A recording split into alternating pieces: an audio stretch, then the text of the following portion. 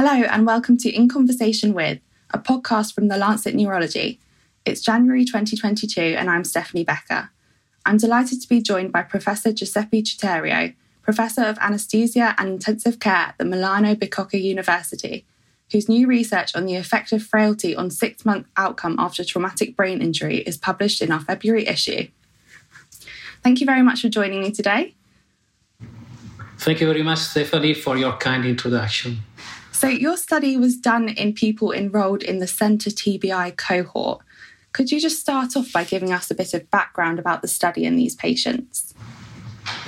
Yeah, Centre TBI, the acronym means Collaborative European Neurotrauma Effectiveness Research, is a large European study founded by the EU 7 years ago, and is a multi-center longitudinal observational course study in which we collected with a very high granularity data on traumatic brain injury patients.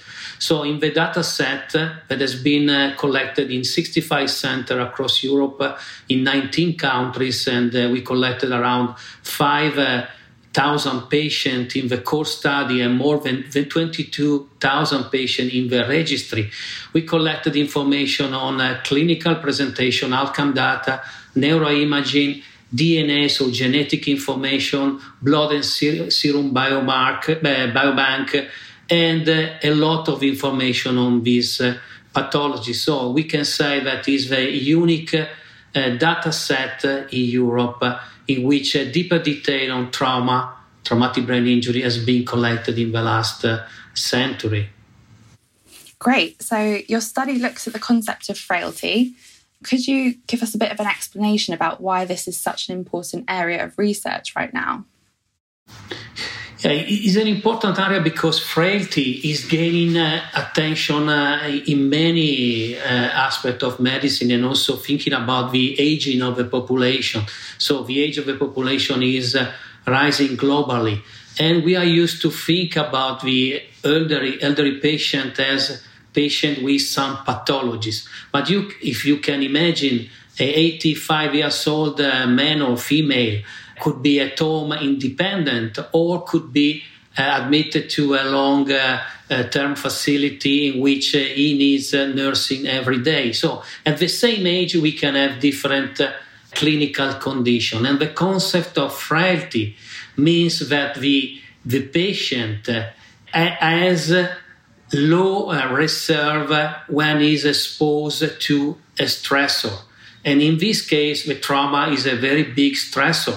So the patient, a traumatic brain injury patient now are more older than 20 years ago. Now the mean population age in Centre TBI is around 49 years old, the mean population. And when I started to work 30 years ago, the mean age was around 30. So you can imagine that we are facing an older population, and a frail patient is a patient who is not able to respond in a normal way to a stressor.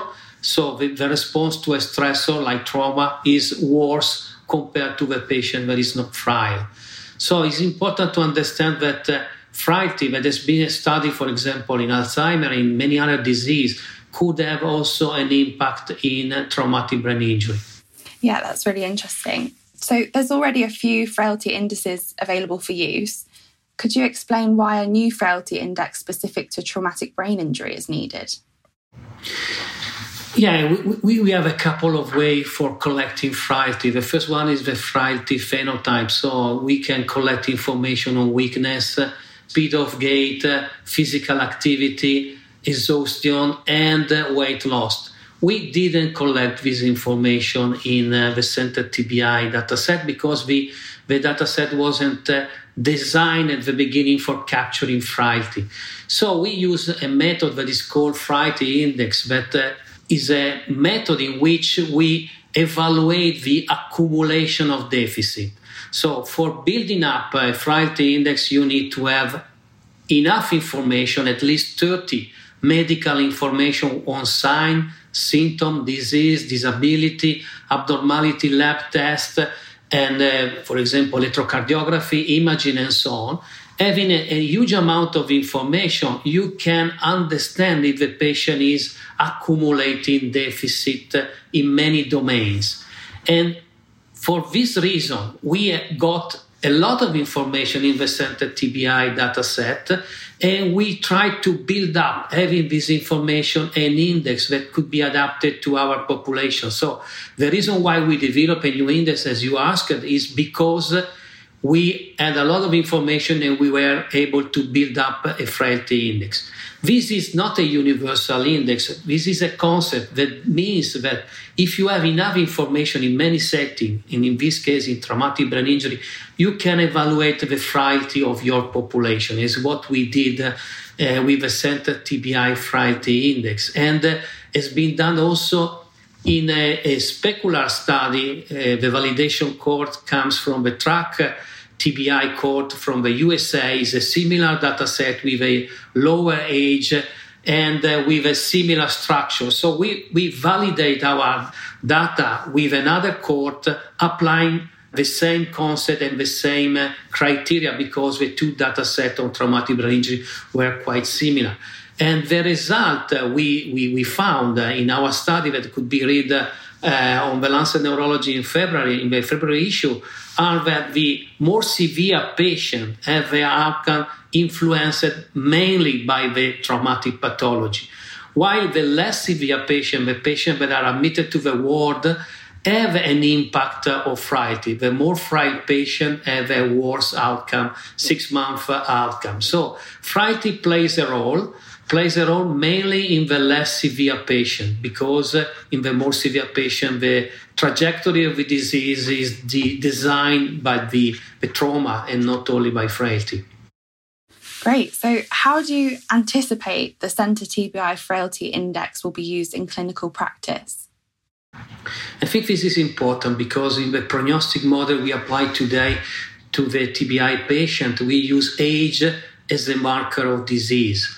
And if we are able to insert also frailty, and we are planning to insert also frailty in the future, in our prognostic model, we could have a better evaluation of the outcome because the more frail patient have a worse outcome compared to the less frail patient. So